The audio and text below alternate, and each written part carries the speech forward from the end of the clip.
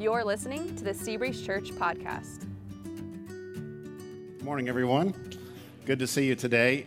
This summer, we are doing a series of messages called The Divine Conspiracy, and we are considering the words of Jesus that are found in the New Testament book of Matthew, chapter 5 through 7. These three chapters are now commonly referred to as the Sermon on the Mount. That's because Jesus spoke these words from the side of a mountain. Really, it was more like a hill, but in those times, it appeared to be a mountain to them, and so that's what it was called. But the reason Jesus spoke from the side of this hill was so that the large crowds who had gathered to hear him could have a chance to hear him speak. And these words in these three chapters really are pretty much an announcement or a description of what Jesus came to do, as well as an invitation to join and follow him in his cause. Now, for centuries before Jesus arrived in the Old Testament portion of the Bible, the prophets had described God's next big move on earth as the arrival of his kingdom, a kingdom from heaven that would directly rule here on earth. And so the Jewish people, having spent centuries being told that they are the people of God, they just assumed that what this meant was that God was going to use them as a nation to pretty much conquer the world, and then he would rule the world through them as a nation. So it was a very nationalistic view of what the kingdom from heaven was really going to be about. And so when John the Baptist started announcing to everyone in Israel that they should repent, they should confess their sins, and get themselves ready because the kingdom of heaven was at hand, it was close by, excitement began to build. Buzz began to go throughout the nation. And then on one occasion, John the Baptist pointed to Jesus as he was walking towards him and declared that this is the Messiah. This is the promised leader of this kingdom who had been prophesied about. And so there was a tremendous following beginning to occur, pretty much in the countryside, and then the cities began to hear about it, and people were traveling just to hear Jesus speak and to begin to see him do miracles. And so it was in this context that Jesus stood up to speak about this kingdom of heaven, that everyone was expecting. And at this point, everyone was expecting Jesus, as he spoke from this mountain, to kind of announce his grand plans of conquest. So you have to understand how shocking these words must have been to the average listener who was expecting kind of a political, maybe a military kind of speech. But instead, Jesus talked about plans that really got into the detail of their personal lives. It involved them more personally than any kind of grand worldwide schemes. Jesus talked about plans for how they might love God better and how they might love each other better. And that's because it turned out that God's big move on earth, this prophesied move, was more like a divine conspiracy involving normal people rather than a big visible conquest involving powerful people. And so in this Sermon on the Mount, Jesus outlines his behind-the-scenes plan to bring about change in the world. Now, everyone, both then and I think now still, agree that this world is in desperate need of change. The big question is, how do you change the world? I don't know if you've heard the Disney commercial. It's been out for a few months now, but recently I saw the Disney commercial that's celebrating their 100th anniversary. If you've seen it, you may remember the opening line, but this is how the commercial begins. What if a mouse could change the world? What if a mouse could change the world? Now, of course, the mouse they're referring to is Mickey Mouse, right? Now, there's no denying the cultural impact that Disney has had on our world, but changing the world, I think that's a bit of an overselling of Mickey. I don't think Mickey really has changed the world. So why would Disney say this? Well, Disney is many things, but they're not dumb. And they know that we all know down deep in our hearts that this world is in desperate need of change. The past 3 years have made that abundantly clear to everyone.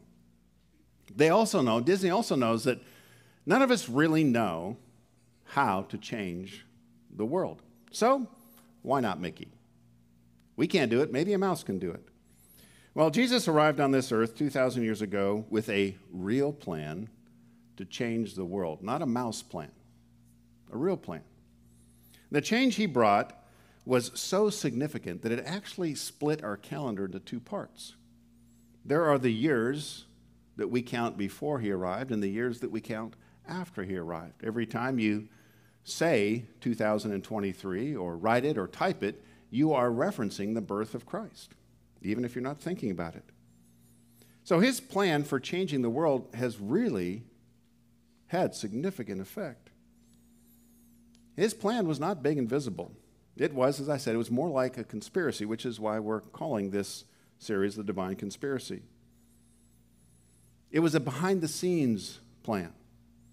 Really, it's a plan to change people deeply on the inside, one person at a time. And then as they change, they become agents of change in the various parts of the world that they live in. Jesus describes this plan in this Sermon on the Mount as a salt and light plan.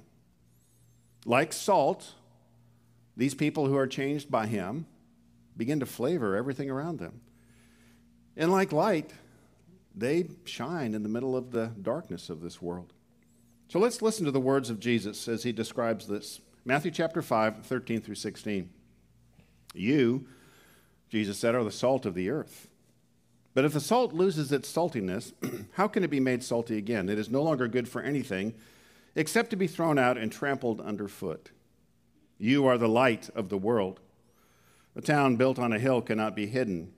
Neither do people light a lamp and put it under a bowl. Instead, they put it on its stand, and it gives light to everyone in the house. In the same way, let your light shine before others, that they may see your good deeds and glorify your Father in heaven.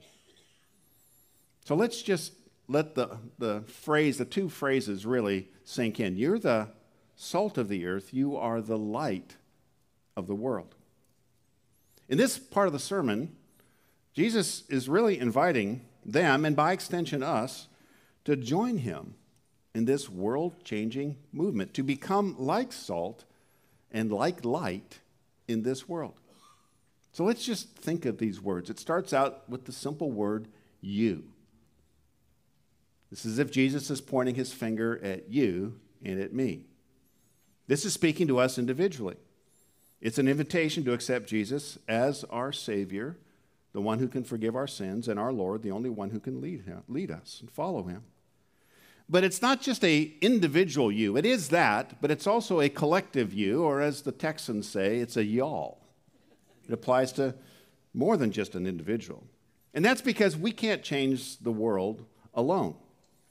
So we join this movement of following Jesus individually, but we follow him collectively. Those are the two parts of the you. And then he says, you are. Not you have the chance to become, you might be, you are. You don't earn the status of salt and light. At the moment you decide to give your life to Jesus and follow him, you are salt and you are light. You may not feel like a world changer, but you are. And then the word thee. As a follower of Jesus, you and I are not just one of the many possible ways in which this world might be changed. We are the way, God's way. Not because we're the smartest people or even the best, most moral people, but simply because of the fact that the very presence of God is working in our life to begin to affect change around us. And then the three words of the world. What this is saying, what Jesus is saying is, you can scour the entire world and you will never find anything that has the power to change the world like this. There's nothing in all the world like the power of Jesus to change us. So what is our part then in this world-saving plan? If this is God's plan, if this is his conspiracy, his kind of hidden plan that he's letting us in on, how do we participate? What's our role in it? Well, we are salt and we are light. As salt, we are to cooperate with Jesus in his lifelong project of changing us. We aren't changed immediately the moment we decide to follow him. We begin to be changed at that moment. And as salt, we continue that project to be different in the right kind of way.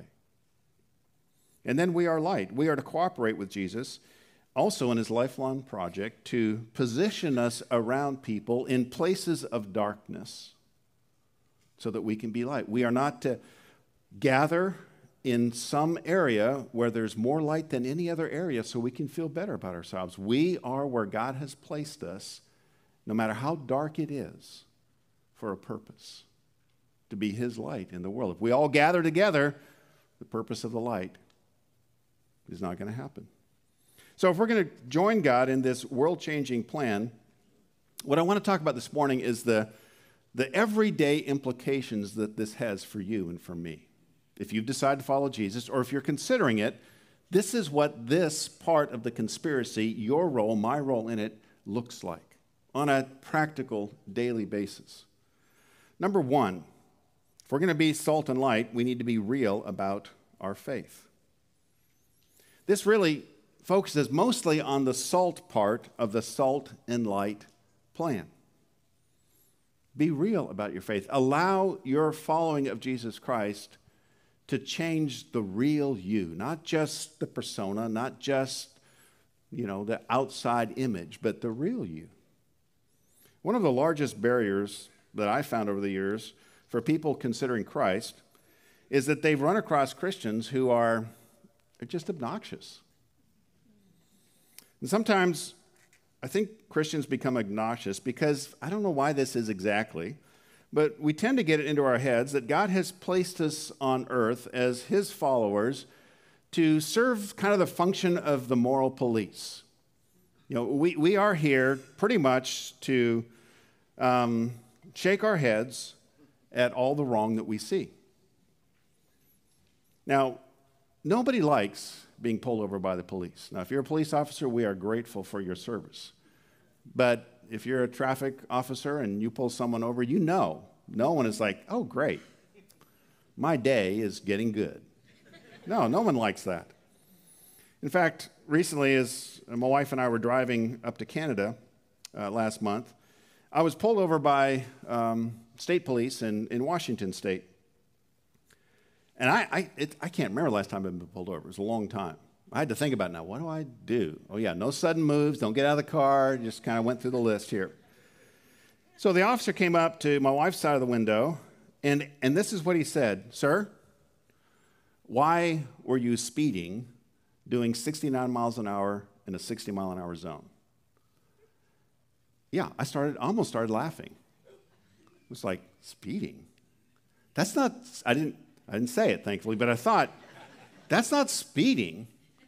I mean, where I'm from, that's not even keeping up.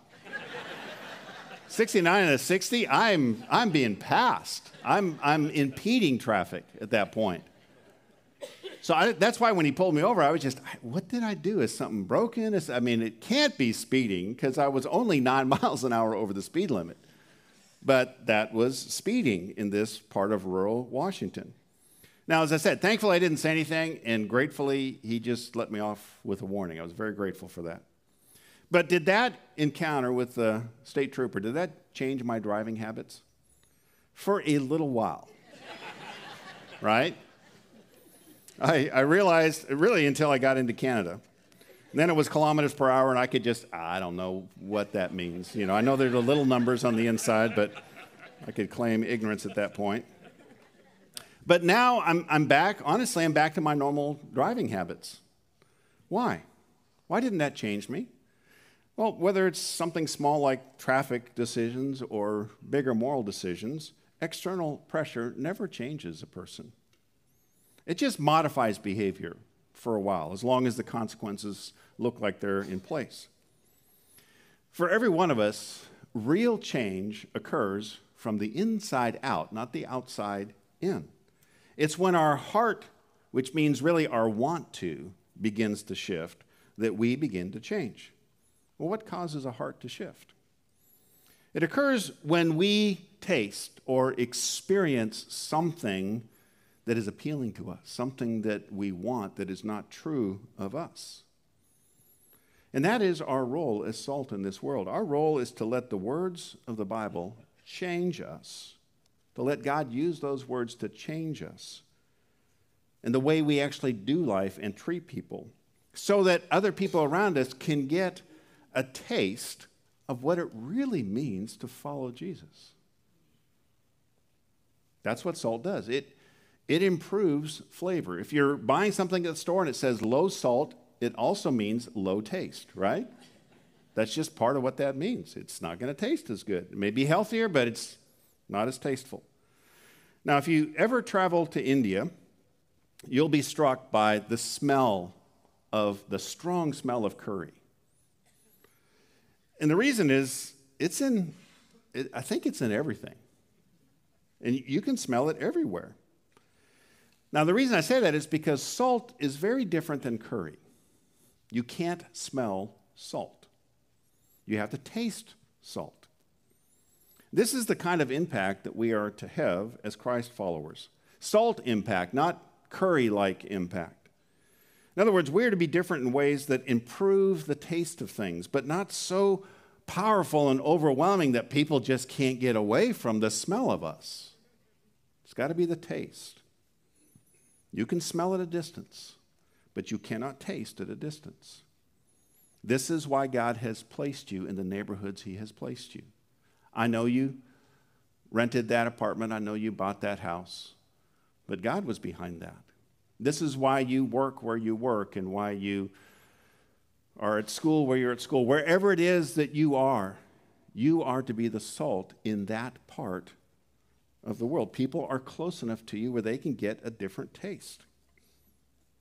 So let me give you some specific ways that people can taste real faith in Jesus Christ.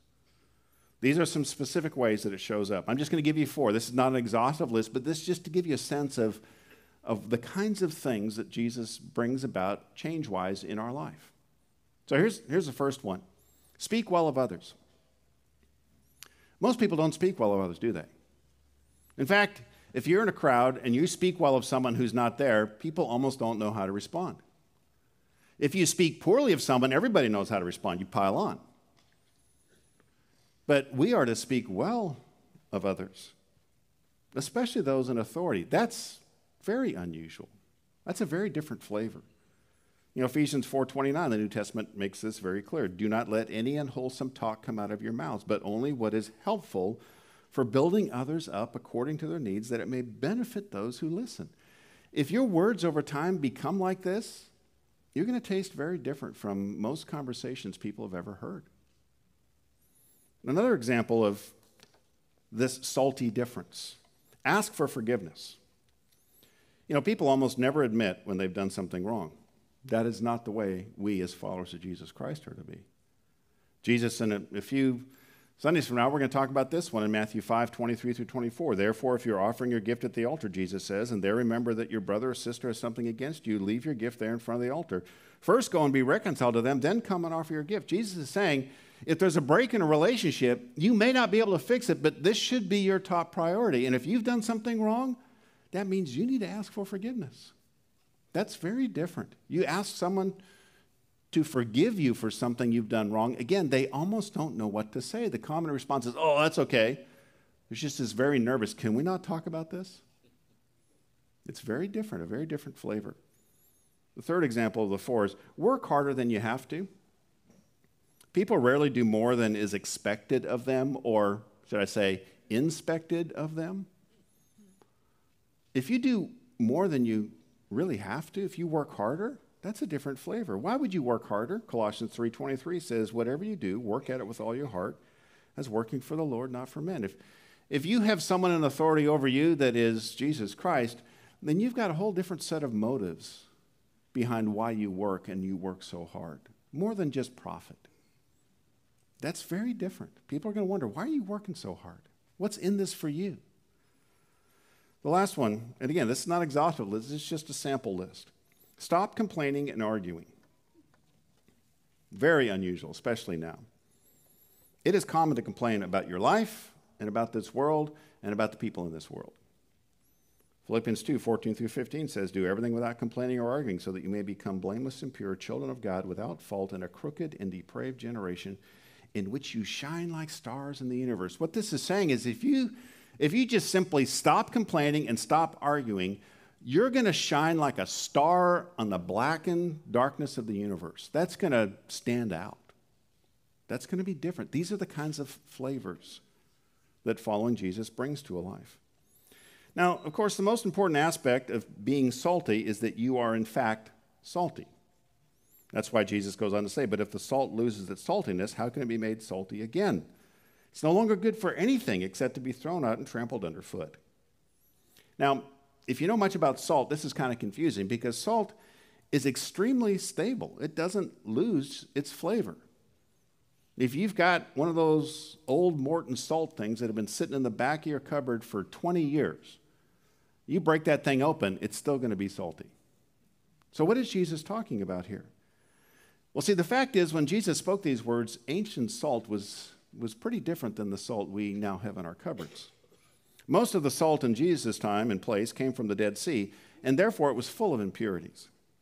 And what happened to it is if it got exposed to moisture, the salt part would dissolve, and what would be left was just this white powdery bunch of impurities. That's what Jesus is referring to. So the warning Jesus is making is this. Like the salt of his day, we are not stable when it comes to change. We can change and then we can unchange. And that's because we are regularly exposed to contaminants, to ideas and personal challenges that can dissolve the change that Jesus has brought about in our lives. What this means is this work to be salt is an ongoing effort. It needs to be sustained, and we need help from God, and we really need help from each other. We can't change all by ourselves, and we can't stay changed all by ourselves. And if we don't continue to be salty, the shocking thing Jesus says is we're no longer good for anything. Now that's shocking. But let me be clear. Jesus is not saying you now suddenly become a worthless person, not good for anything. He's not saying that. He's talking about your role and my role as salt. If we stop being salty, then we can no longer function as salt. And so when it comes to our role as salt, we are worthless. Not we are worthless as people, but we can't really be salt because we're not salty anymore. So how can you tell if you're beginning to lose your saltiness? Well, ironically, you can tell when you become salty in the way our world uses the term. When we talk about someone being salty, what do we usually mean? Someone who's upset, right?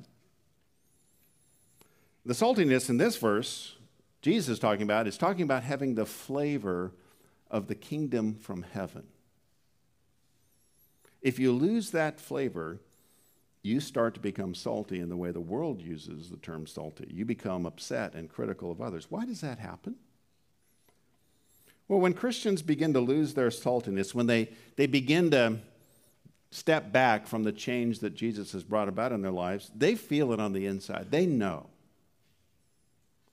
But rather than do the hard work of, once again, becoming salty in the right way, they settle for the easier work of being judgmental. Rather than turn the criticism inward on themselves, they turn it outward. Jesus is going to speak about this a little later in the sermon when he talks about why do you try to get the speck of sawdust out of your brother or sister's eye when there's this big plank sticking out of your eye? That's what we tend to do. Major problems with us, but we can not have to deal with this if we're dealing with someone else's problems, if we're criticizing somebody else. So what people do is, rather than work on themselves, they turn their attention outward. This is why, in my experience, it's often the loudest Christians that are the most tasteless Christians.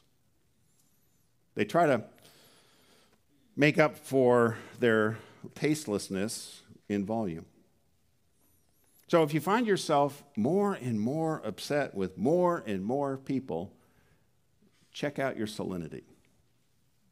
Check out the kind of saltiness that is beginning to dominate your life. The second practical implication of what Jesus is saying is we need to be open about our faith. This is the light part of the salt and light plan. Quite simply put, don't hide the fact that you're a follower of Jesus Christ. So let me read that part again. You are the light of the world. A town built on a hill cannot be hidden. Neither do people light a lamp and put it under a bowl. Instead, they put it on its stand, and it gives light to everyone in the house. In the same way, let your light shine before others, that they may see your good deeds and glorify your Father in heaven. So if you are a follower of Jesus Christ, you are the light of this world, of the part of the world that God has put you in. And like the lights in this room, see how they're all separated? We didn't gather them all in that corner. They're positioned so that people can see. You don't cover them up. You don't put a blanket over them. Having positioned them, you let them shine. And so, again, the point that Jesus is saying is don't hide your faith in me. Let your light shine before others. Be open about the fact that you follow me. Don't be ashamed of me in front of other people. There is a price to let your light shine. Throughout the history of those who follow Jesus Christ, there has been a higher price than we have to pay usually. But there is an increasingly high price that we have to pay to follow Jesus Christ. And Jesus is saying, you need to pay that price. So what this means practically is sooner rather than later, people should know that you follow Jesus. They should know that you're a part of a church. They should know that you actually refer to the Bible for help and for direction. They should be aware of the fact that you are praying for them because you pray for them and you tell them about some of that.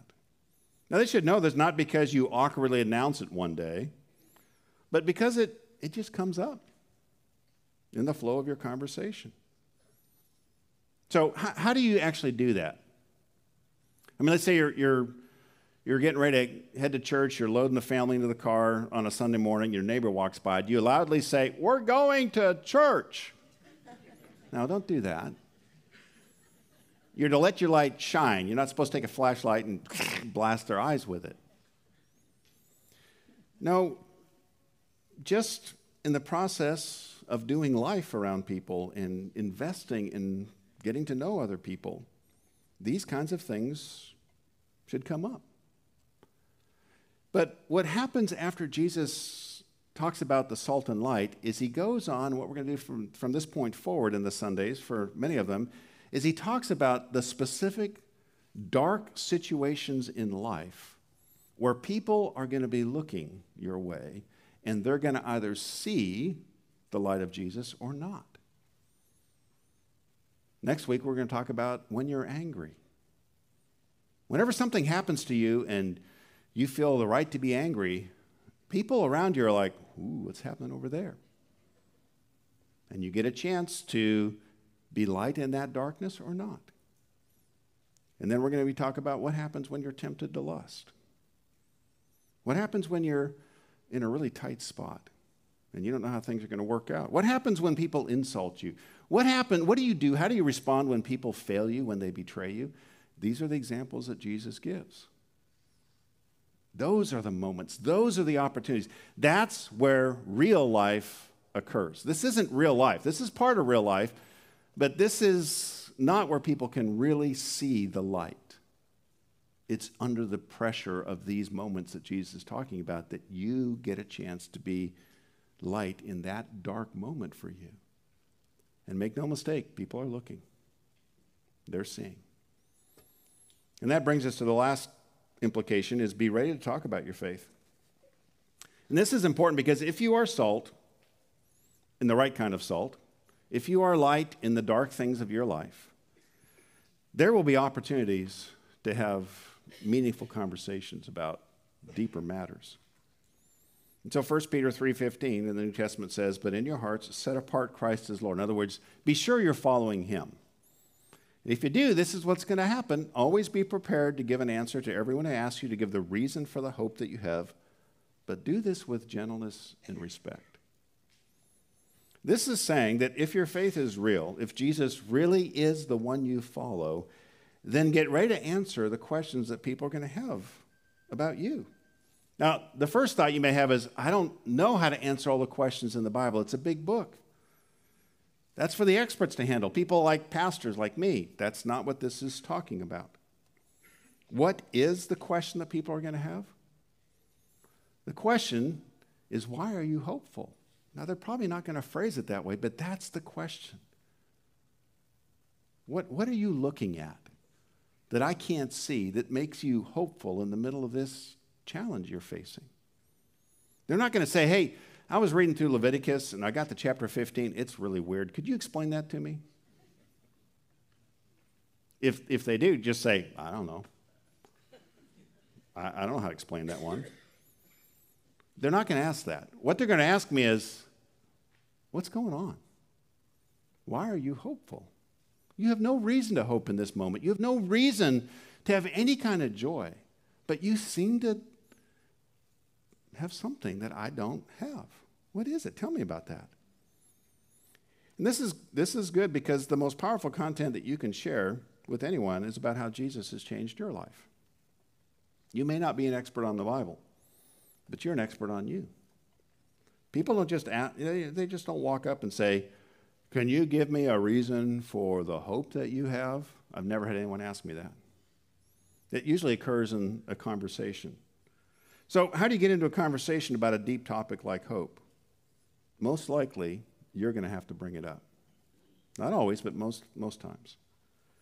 So this is why we've talked about this before if you've been around Seabreeze for a while. We encourage you to write out your story so that you can tell your story in 15 seconds. We call this the 15-second testimony. Now, why 15 seconds? Well, your story may be fascinating to you, but to other people, it may not be fascinating. And so our tendency is to wax eloquent about our story, and people just don't have the patience. And so if you can tell your story in 15 seconds, then you will at least know if someone wants to hear more or not. So that's the advantage of a 15-second testimony. So here's my 15-second testimony. I'll put it up on the screen. There was a time in my life when I'd lost all hope about my future. I was really afraid. But then I was forgiven by Jesus, and I chose to follow him. And now I have a reason to look to the future with hope. Do you have a story like that? And like I said, if they're interested, the conversation will go on. If they're not interested, the conversation will change appropriately, and that's fine. Now, this didn't just pop into my head one day. I had to think about how to say it. And then I had to actually write it out and pretty much remember it, memorize it. And I encourage you to do the same thing. How would you describe, if you're a follower of Jesus Christ, how would you describe how that decision has changed your life in 15 seconds? Yes, there's much more you can say. But how would you do it in 15 seconds? These are the key components. There was a time in my life. In other words, what one or two words would you use to describe your life before you decide to follow Jesus? Were you angry? Were you addicted to something? Were you just a selfish jerk? What was it? How would you describe it? But then I was forgiven by Jesus and chose to follow him, and now what? How are you different in one or two words? Now I'm still tempted, but I have tremendous freedom. I never thought I'd be free of that drug or that habit. But I am. Now, I can still get into selfish mode, but not nearly as often. I'm much less selfish. What is it? What has changed?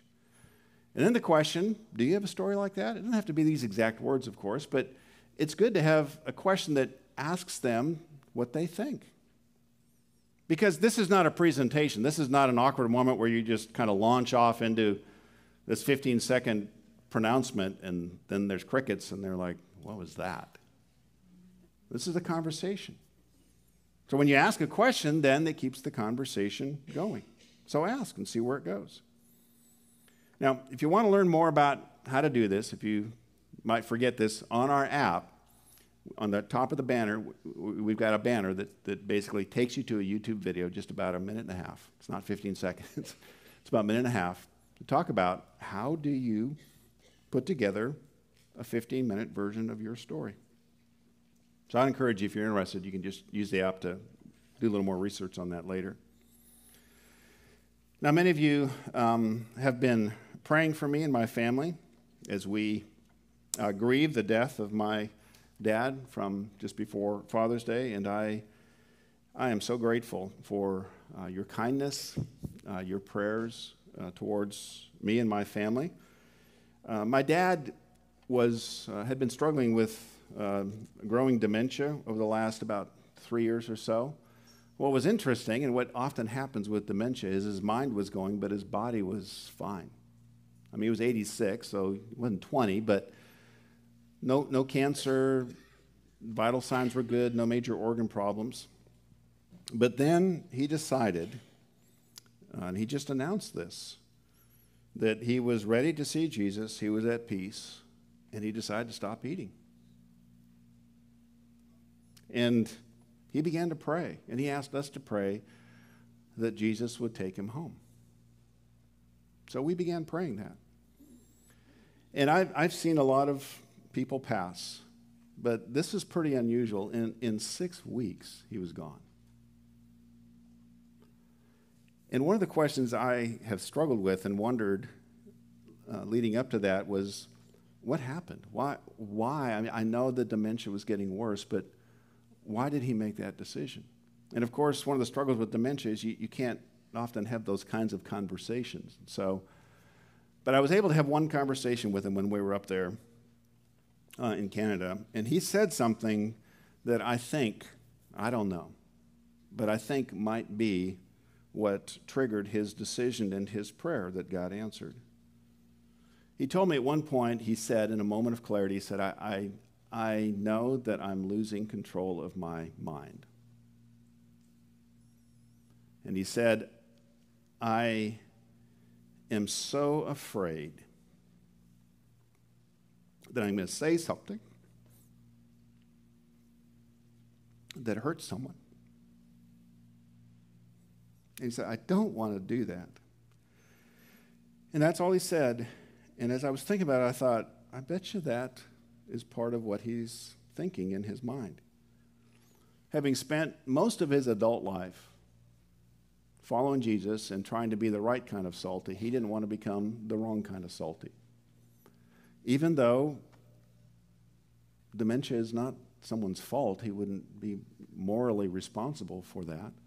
But he knew, and he just didn't want. So he asked God to take him.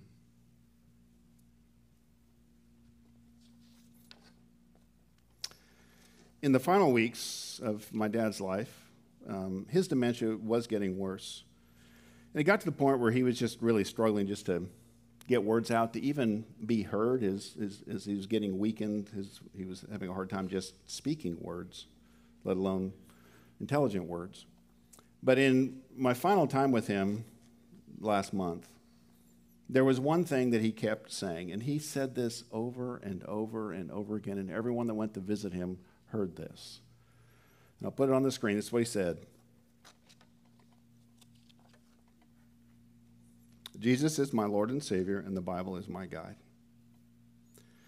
Now, he got this. If you've been around Seabreeze for a while, you recognize this, because he got this from being at a Seabreeze baptism a few years ago. These are the two questions that we ask everyone that we baptize here at Seabreeze, because it really summarizes what it means to follow Jesus. We ask them, is Jesus Christ your Lord and Savior? And then we ask him, is the Bible your guide? Is the Bible what guides you through life and helps you make your decisions as an authority? And my dad thought that was great when he visited years ago. And I think as my dad's mind and life were fading, it seemed to me like he was clinging to this as almost like the one remaining anchor in his mind. And he wouldn't just mutter this to himself as he would most words. He would kind of try to raise himself up in the bed, and he would fill his lungs as much as he could with air, and through his weakening voice he would say this loudly, as loud as he could. And he would just announce this in the middle of conversations. Jesus is my Lord and Savior, and the Bible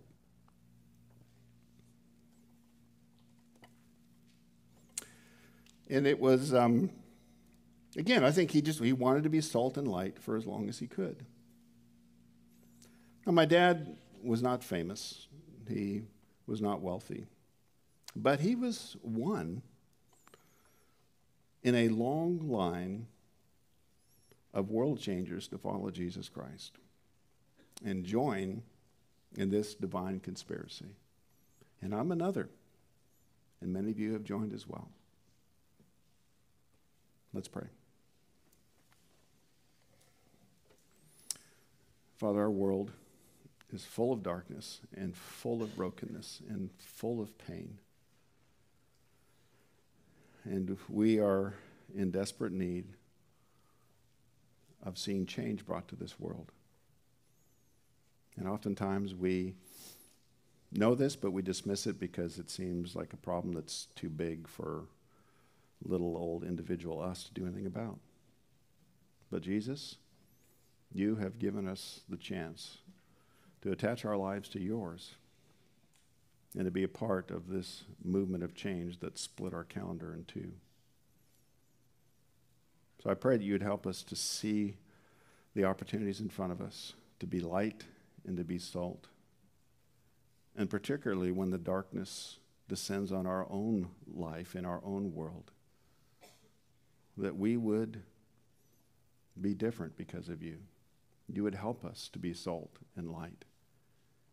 That as we look to you, people might look at us and see that we're looking at something that they don't see, and they might wonder and ask and come to know about you.